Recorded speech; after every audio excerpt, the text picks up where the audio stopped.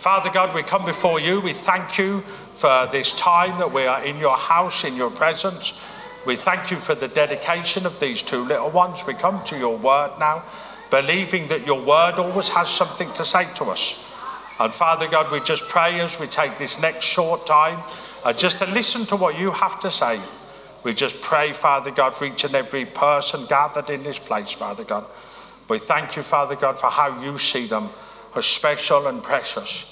And Father, we pray as we come in this short time that you would speak to each and every one of us. In Jesus' name, amen. I think it's, thank you. On this special day for Aliana and Roman, a special message because as our kids grow up, they will discover certain things about life, stuff that happens which every parent would want to protect their children from. We only have to see the news in the last few weeks, particularly this last week, the panic suddenly that is all around because of the coronavirus. And it creates what I put up on screen, really, a level of uncertainty for people. But the reality is that life is uncertain. We would love as parents to sit our kids down and say to them, you know, nothing bad will ever happen to you. We would love to sit them down and say to them that if anything does happen to you that's bad, we would love to take that off you as parents, because there's nothing worse as parents to see our kids struggle, to see our kids have hard times. And so the one thing that we come to see sometimes is this uncertainty in life, and how do we face this uncertainty? It says this morning in my short sermon, I want to share with you what the Bible teaches. I was on Facebook yesterday, and there are 150,000 different opinions of what people think about what is happening. So I thought it would be good this morning to share with you what I believe the Bible teaches when we face uncertain times. In the Bible, there is a book in the Old Testament called the Psalms. They're a collection of poems or speeches that speak about the reality of life and trusting God in all circumstances. There is one this morning that I want to share with you that illustrates what we should do when we're faced with difficult times and times of uncertainty. It is inevitable that these times will happen to everybody. And so I'm going to read this morning just Psalm 46, the first 3 verses and the last 2 verses. This psalm was written a few thousand years ago. The context of it was that it was in an uncertain time.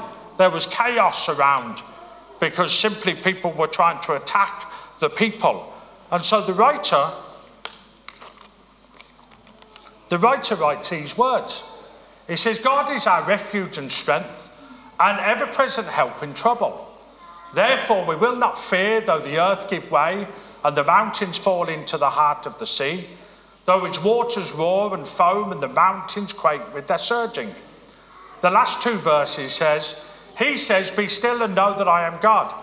I will be exalted among the nations. I will be exalted in the earth. The Lord Almighty is with us. The God of Jacob is our fortress. A lot of the Psalms that are written in the Bible are always written with the circumstance or the situation that the people are facing at that particular time. This Psalm is entirely different, because this psalm begins with a description of who God is and what God does. And the same God that is written about here a few thousand years ago is the same God that we've worshipped and sung about this morning. That God is our refuge and strength and ever-present help in time of trouble. You see, this begins with a description of God's provision in the middle of all difficult circumstances. The writer looked to God in difficult times, and he found these 2 things. He found that God was his confidence in the chaos, and he found that God could be trusted in all the trouble that could be faced. You see, because of this, he writes this: we should not fear. Everybody is afraid of something.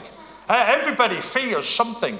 If we went round the church this morning and asked people individually what they would be afraid of, different people would turn around and say it would be spiders, it would be snakes, it would be flying, it would be something that grips people with a fear. And a fear of something is called a phobia. And I actually looked up a few phobias that you can be afraid of. There are literally thousands of phobias that people can be afraid of. Arithmophobia is a fear of numbers. Is there anybody in here that's afraid of numbers? I would doubt there's one person. There's one person in here. A fear of numbers.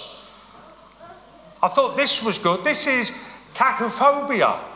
This is a fear of ugliness. And I just thought to myself, right, this is a good one. I like this next one because I have two of them. Epiphophobia, a fear of teenagers. Is there anybody in here that has some hands going up there? This one, let me try and get this right now. I have been practicing this the last few days. Hippopotamonstrosicudiophobia is the best I can do this morning. That actually is a fear of long words. And finally, one for the men in here. And some of the men will go home today and say this to their wives, that they suffer with this. Maggophobia, we go. It's the best I can do. A fear of cooking. So I don't know if there's anybody in here that suffers with that. But these are just some, just to illustrate the point. Lots of people have a fear of something, but there has to be an answer to the fear that we face. There has to be something that we look to in these times of uncertainty. If you've watched the news this week, most people's reaction to the time of uncertainty is running out and going to buy 12 toilet rolls. Now, we may smile, but there is a reality in that that's what people have done, because there is a crisis coming, or we're in a crisis, or there's trouble coming. I need to stock up on my toilet rolls. There has to be another remedy. There has to be something else, an alternative to the chaos. And I think the writer of the psalm writes the alternative, the remedy for the chaos that we're living in. You see, the phobias that we've listed just illustrate the world we live in and the fear that is attached to that. Fear is created because the one thing we all have in common is this. Whether we are believers this morning, whether we are first time in church for a long time this morning, it says we all have something in common. We do not know what the future holds. But the difference this morning is this. There will be some people who read the verses that we've looked at, that we pray over Roman and Aliana, and they will look at that and say, I believe that, I'm trusting God. There are other people that will read that and say, that stuff's not for me, I'm better off looking after myself and taking my chances. Those are the only two camps that people fall in this morning. You see, the writer does this. He considers the most frightening, humbling, natural phenomenon imaginable, the earth moving. And he simply says this: God is greater than it all. He simply says, God is bigger than that. God is bigger than anything that we face. God is in control this morning. Even in the biggest crisis, even in the times of uncertainty and instability, you can trust God and have confidence in him. If God is our refuge, our place of safety, if he is our strength, our support and our encouragement, if he is our help, our ever-present help, he's always there. There's no logical reason to fear because we trust God this morning. The writer's almost saying this: though the earth be moved, God is not moved. Though the mountains be shaken, God is never shaken. Though it all may fall, God still stands. You see, the secret of confidence in troubled times is knowing God is not just near you, but for you and with you. I love the thought when he says he's an ever-present help. A very present help. It just simply means he's always there for you. He's always there. Should we fear? Should we be afraid of things? We look at things sometimes outside in the world and it grips our hearts with fear. But there is somebody that has overcome the fear and is greater than the fear, and that's God.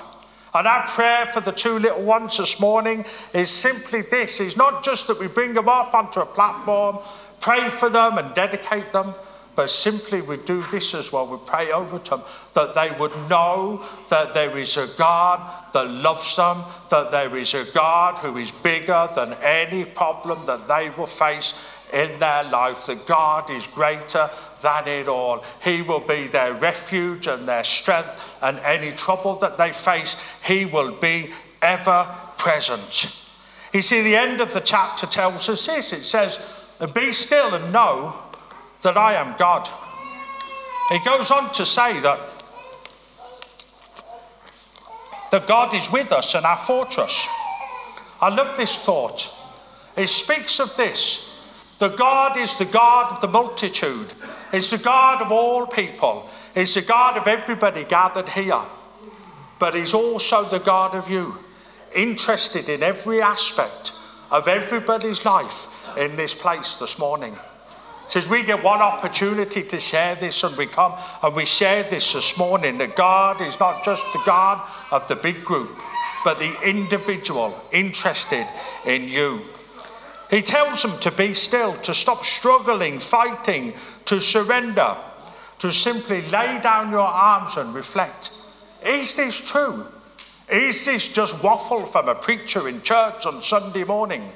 Or is it true that God is our refuge and our strength and will be with us in every trouble that we face? Very present help. Is that true? It can only be two sides. There can only be two alternatives. The first one is it's true. And the second one is I'm talking nonsense this morning. And each and every person that's gathered here has to make that decision. That in the middle of the chaos that we face, in the middle of the uncertainty that we face, where are we putting our trust? Are we putting it in ourselves and each other, or are we putting it in God? Do not fear this morning, because God is in control. He wants us to know him, not just know about him, and his desire to know us is shown by sending his son Jesus to the cross. I love this, that God didn't excuse himself from the mess and the chaos of humanity. He went to the trouble and asked his son to go right into the middle of the trouble and the mess and the chaos to be a solution to the problem. And you say to me, how was he a solution to the problem? Well, God wanted to show you and me how much he loved us. And the way he did that was by sending his son Jesus. Not just to tell people the good news that we shared in the story at the beginning, but telling people the good news and demonstrating that by going to the cross, because he loves you and me. He says it's a tremendous demonstration, the greatest demonstration that there has been of love is God sending his son for you and for me to show us that in the middle of our mess and in the middle of our chaos and in the middle of our brokenness, it says God chose to send his son Jesus Christ as the answer, the remedy, the solution. In sending his son to die on the cross, he presented him who was most valuable, precious to give for you and me. In the middle of our trouble, he can be our refuge and strength and our help. In the middle of the trouble that we are in at the moment, in the middle of what seems like this chaos and uncertainty that we are in at the moment, this morning I give you an alternative to trust God, because he's our strength, he's our refuge, he's our ever-present help in time of trouble. And whatever happens, says God is greater than it all. Let us pray.